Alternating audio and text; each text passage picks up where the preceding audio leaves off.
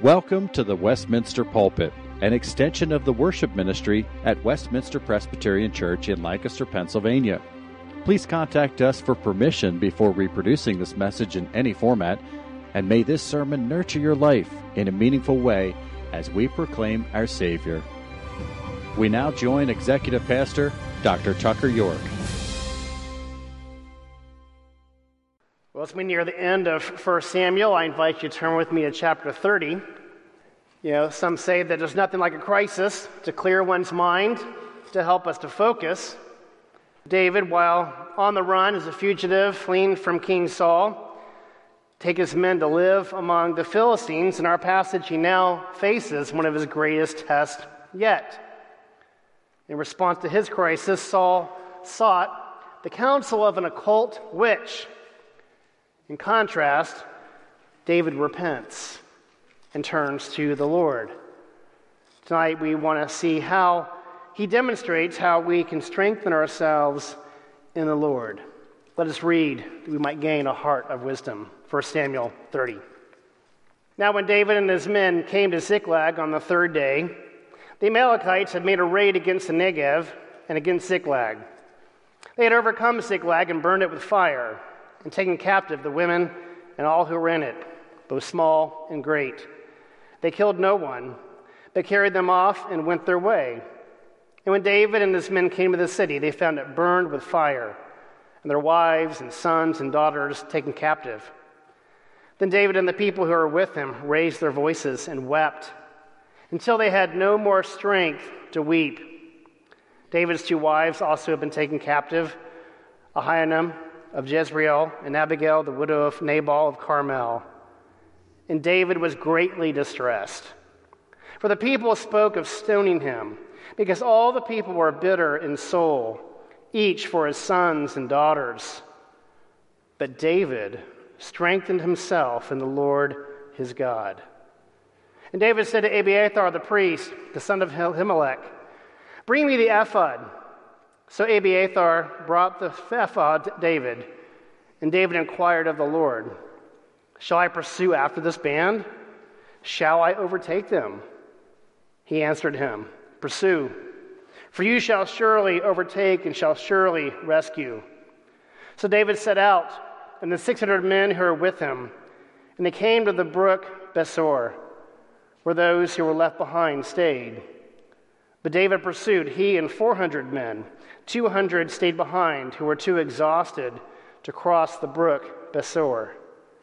They found an Egyptian in the open country and brought him to David. And they gave him bread, and he ate. They gave him water to drink, and they gave him a piece of cake of figs and 2 clusters of raisins. And when he had eaten, his spirit revived, for he had not eaten bread or drunk water for 3 days and 3 nights. And David said to him, "To whom do you belong, and where are you from?" He said, "I am a young man of Egypt, servant to an Amalekite. And my master left me behind because I fell sick 3 days ago. We had made a raid against the Negev of the Cherethites, and against that which belongs to Judah, and against the Negev of Caleb. And we burned Ziklag with fire." And David said to him, "Will you take me down to this band?" And he said, "Swear to me by God that you will not kill me, or deliver me into the hands of my master, and I will take you down to this band." And when he had taken him down, behold, they were spread abroad over all the land, eating and drinking and dancing, because of all the great spoil they had taken from the land of the Philistines and from the land of Judah. And David struck them down from twilight until the evening of the next day. Not a man of them escaped, except 400 young men who mounted camels and fled. David recovered all that the Amalekites had taken, and David rescued his 2 wives. Nothing was missing, whether small or great, sons or daughters, spoil or anything that had been taken. David brought back all. David also captured all the flocks and herds, and the people drove the livestock before him and said, "This is David's spoil." Then David came to the 200 men who had been too exhausted to follow David, and who had been left at the brook Besor. And they went out to meet David and to meet the people who were with him. And when David came near to the people, he greeted them. Then all the wicked and worthless fellows among the men who had gone with David said, "Because they did not go with us, we will not give them any of the spoil that we have recovered, except that each man may lead away his wife and children and depart." But David said, "You shall not do so, my brothers, with what the Lord has given us. He has preserved us and given into our hand the band that came against us. Who would listen to you in this matter? For as his share is who goes down into the battle, so shall his share be who stays by the baggage. They shall share alike." And he made it a statute and a rule for Israel from that day forward to this day. When David came to Ziklag, he sent part of the spoil to his friends, the elders of Judah, saying, "Here is a present for you from the spoil of the enemies of the Lord."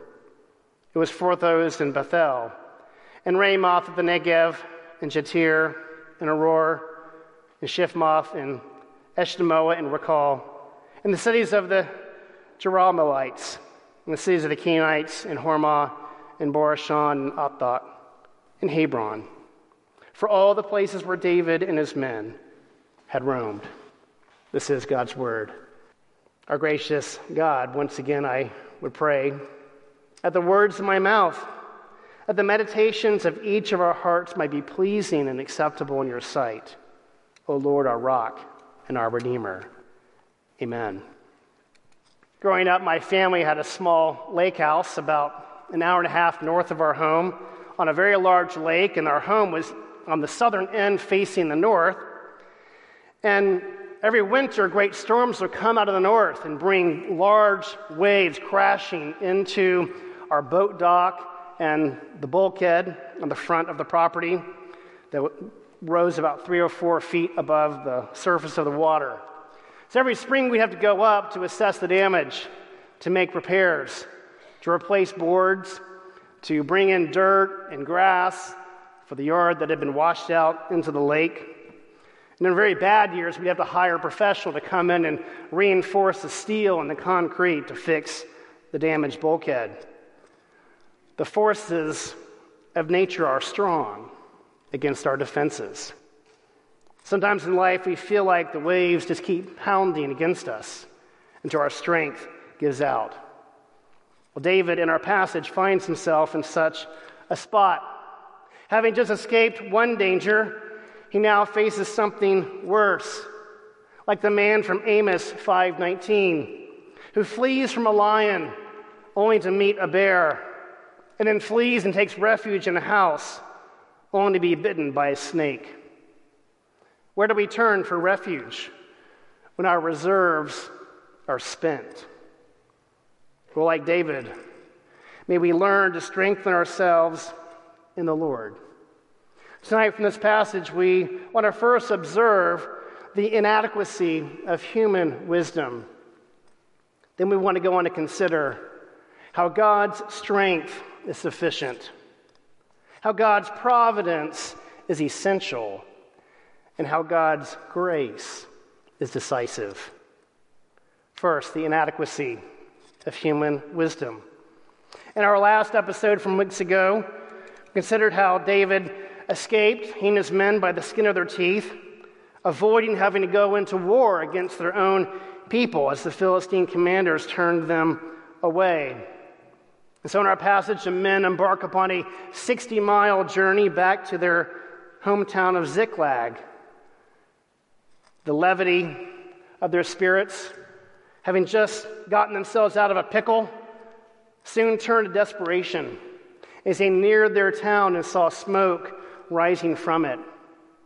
We can just imagine the frantic terror of the men as they raced to their homes that had been burned to find their goods plundered, their families taken captive, to be sold as slaves.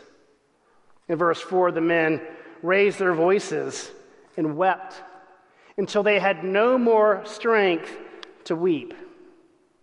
If the 3-day journey had not exhausted these young men in their prime, certainly the overwhelming sorrow would spend their remaining strength. Tragedies befall us in a fallen world, oftentimes beyond our control. But in this case, David is culpable.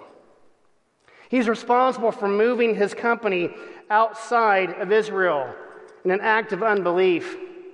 After he had already spared Saul 2 times, had been given assurances from Saul, and had the Lord's promise of protection.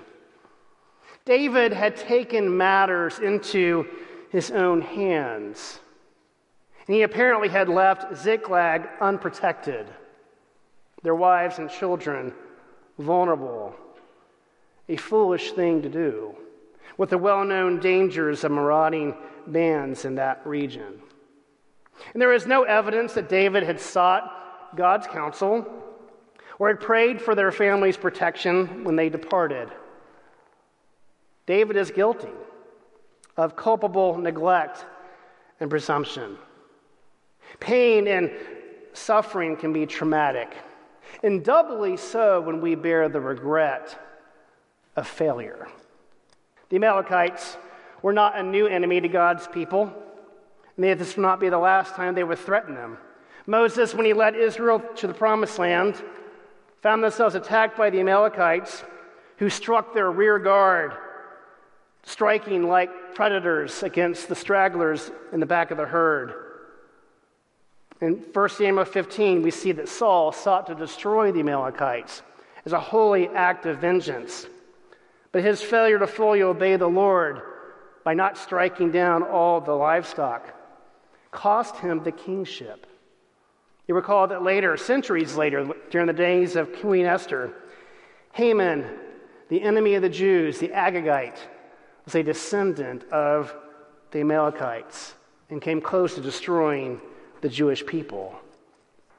In verse 6, we see that David is deeply distressed.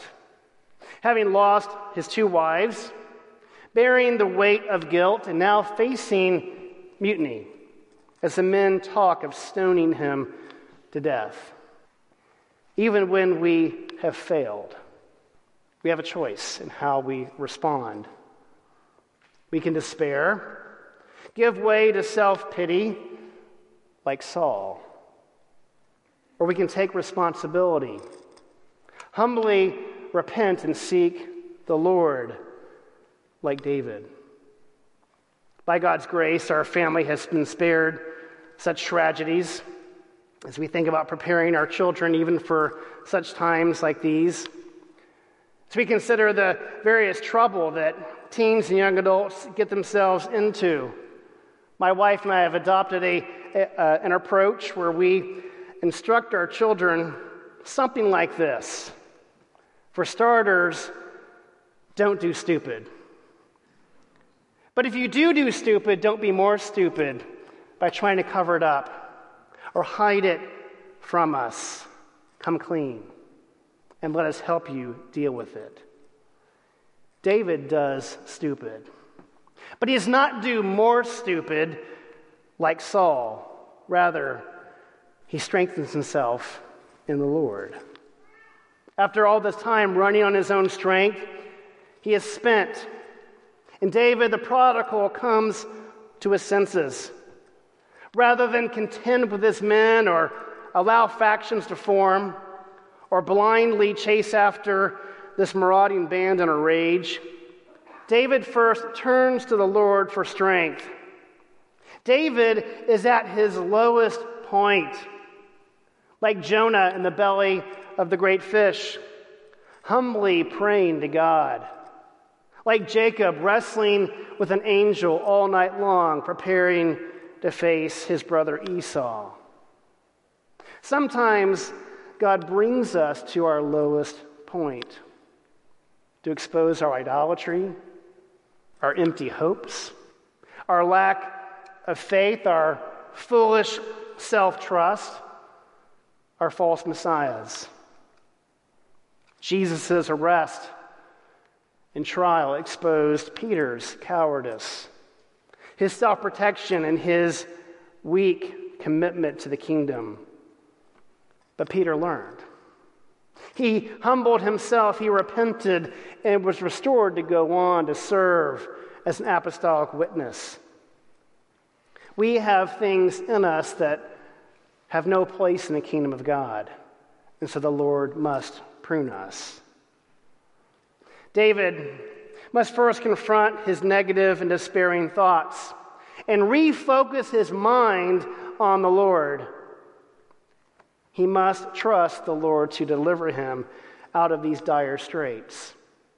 The text here echoes back to chapter 23, when David last encountered his best friend Jonathan while on the run from Saul out in the wilderness. Jonathan comes to David to strengthen his hand in God and to remind him of God's precious promises.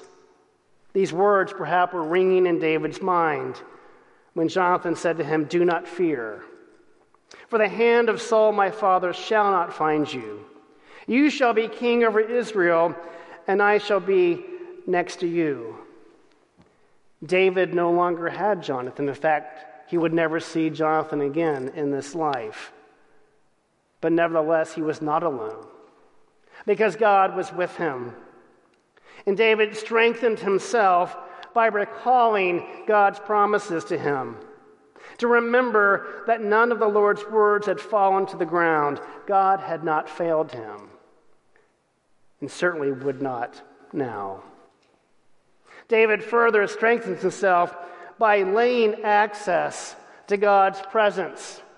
He calls Abiathar the priest to bring the ephod, which contained in it the Urim and the Thummim, by which one might inquire of the Lord. Now, David apparently had not inquired of the Lord since chapter 23. We don't see the name Yahweh come from David's mouth since back in chapter 26. But after such a long silence, David inquires of the Lord, "Should I pursue this band? And will I overtake them?" It took courage for David to inquire of the Lord. Perhaps the Lord would say no. Perhaps David would simply bear the consequences of his foolishness and his sin. But David will not ask forgiveness rather than permission. He submits to the Lord and waits for the Lord's answer. And the Lord is merciful. He honors David's repentance. He grants him assurances and exhorts him to pursue, to overtake his enemies, to rescue their families and their property. But David will later suffer grave consequences to his sin. But even in those situations, the Lord was still good, using evil to bring about greater good.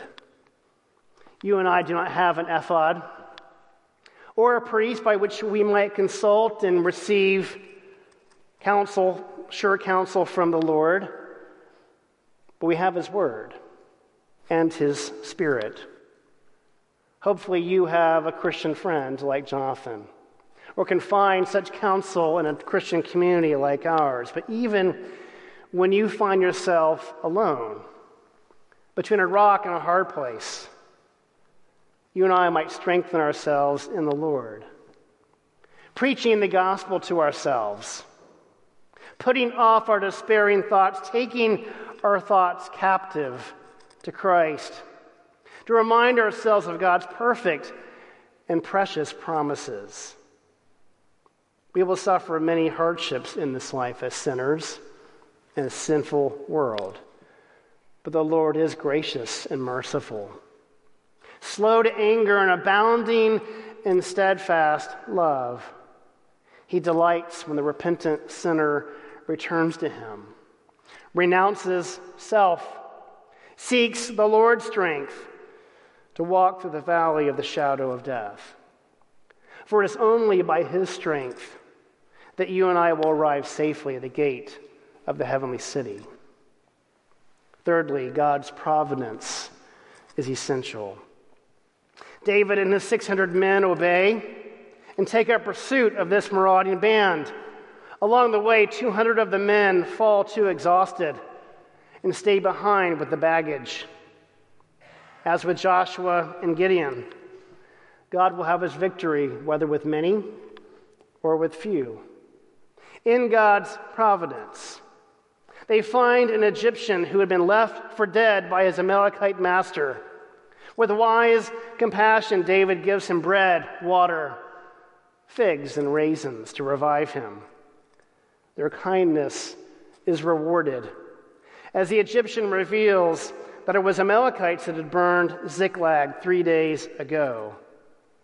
He agrees to be David's guide if David will spare his life and not hand him over to the Amalekites.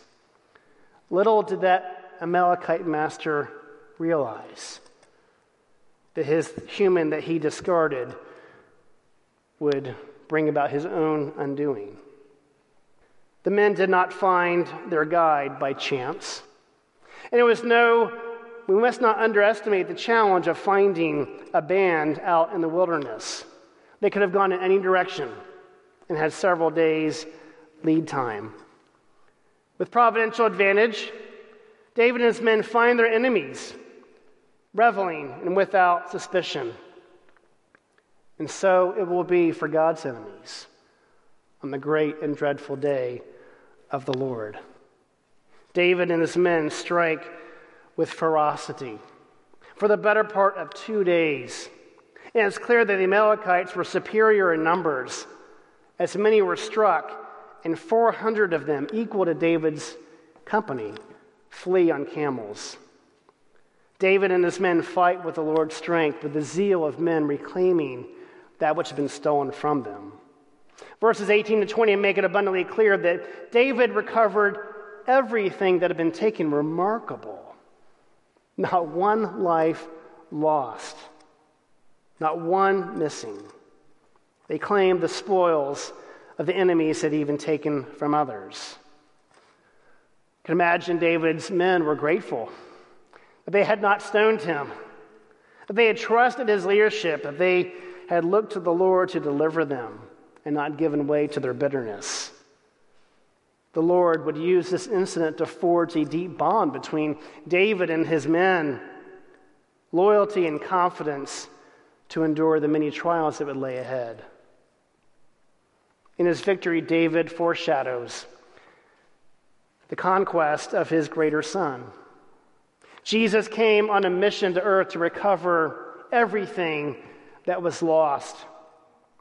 He declared in John 6, "And this is the will of him who sent me, that I should lose nothing of all that he has given me, but raise it up on the last day." Jesus recovers the lost ground taken by the enemy.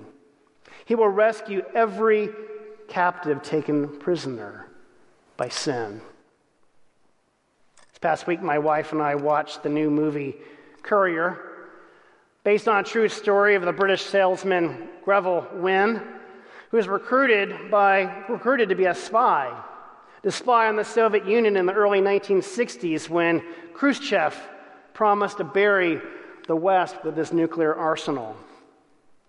They have contact with a high-ranking Soviet official, a patriot named Penkovsky, who was sending evidence to the British and to the Americans in order to avoid the Cuban Missile Crisis and to avert and avoid a nuclear showdown between East and West. A deep bond develops between Wynne and Penkovsky. They sacrifice for one another. Even at the risk of his own life, Wynne re-enters Moscow to warn Penkovsky that the noose was tightening, that it was time for he and his family to expatriate to America. But the men are caught, imprisoned. And their loyalty endures, and they sacrifice for one another. Even Penkovsky takes the full blame and bears the punishment so that Wynne would eventually be released. Penkovsky sacrifices himself to save many and save even one man. Likewise, Jesus came to save the whole world, to save you and me, each one redeemed by his precious sacrifice. Finally, we see in our passage that God's grace is decisive. David demonstrates his empathy and his wisdom, his wise administration, in the way he leads his men. When they return, they'll find the 200 men who've been left behind with the baggage. Many of the wicked and worthless men in his company want to deny the 200 from receiving any of the spoil. But David denies their proposal, emphasizing that it was the Lord who had granted them victory, recovering all that which was lost. It's God who preserved them, who had given this band into their hands. And so David established the policy of an equal share of the spoils for those who go into battle, those who stay behind for defense. David is operating with a theology of grace, not works. He will not have a meritocracy in his kingdom, but he will proceed with humble and grateful attitude to credit God with their successes and not claim them for himself. David's wisdom is further on display by his forward thinking when he sends portions of the spoil to his friends, the elders of Judah. And of course, he's paving the way for his anointing as king, his installation, using his bounty to bless others. And in a way, David is like the shrewd manager in Jesus' parable.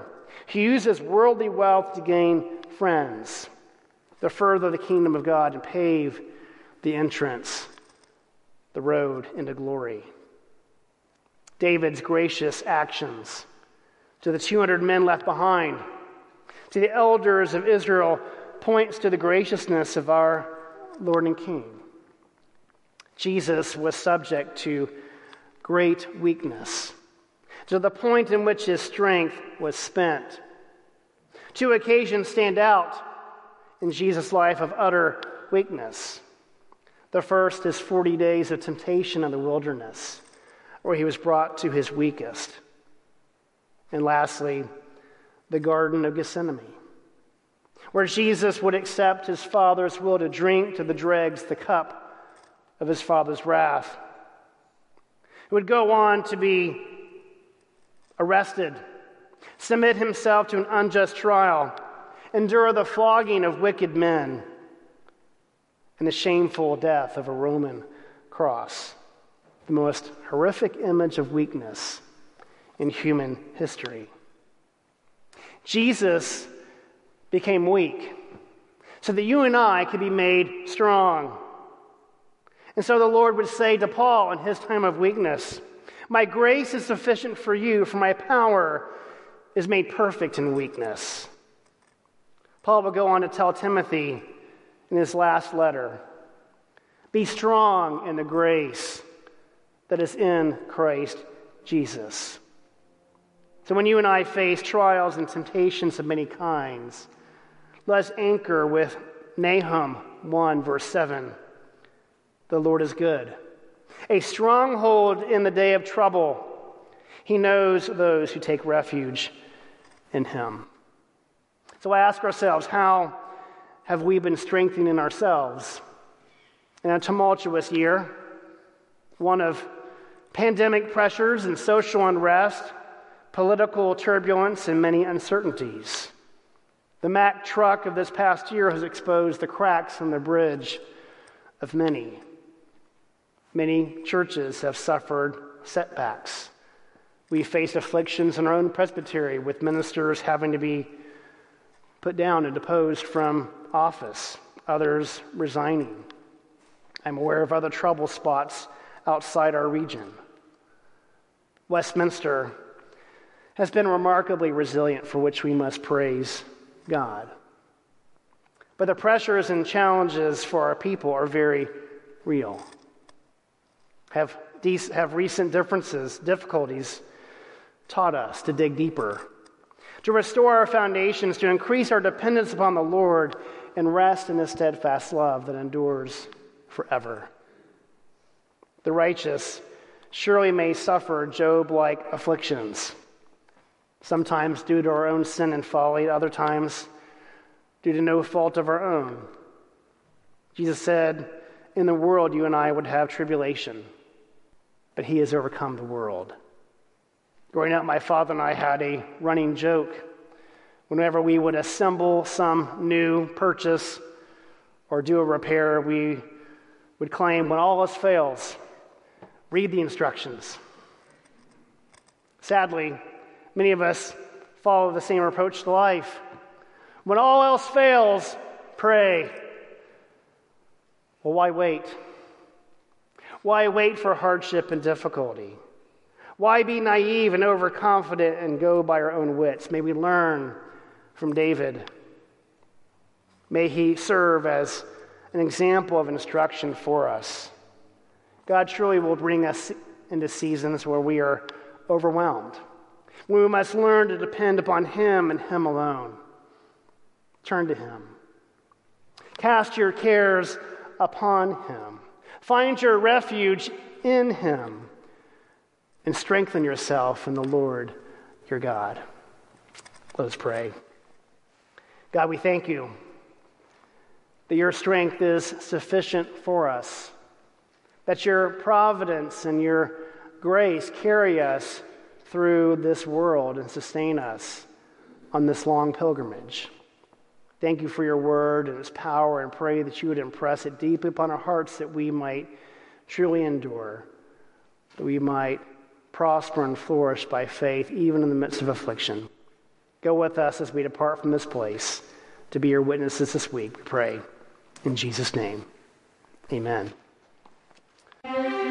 The Westminster Pulpit is courtesy of Westminster Presbyterian Church in Lancaster, Pennsylvania.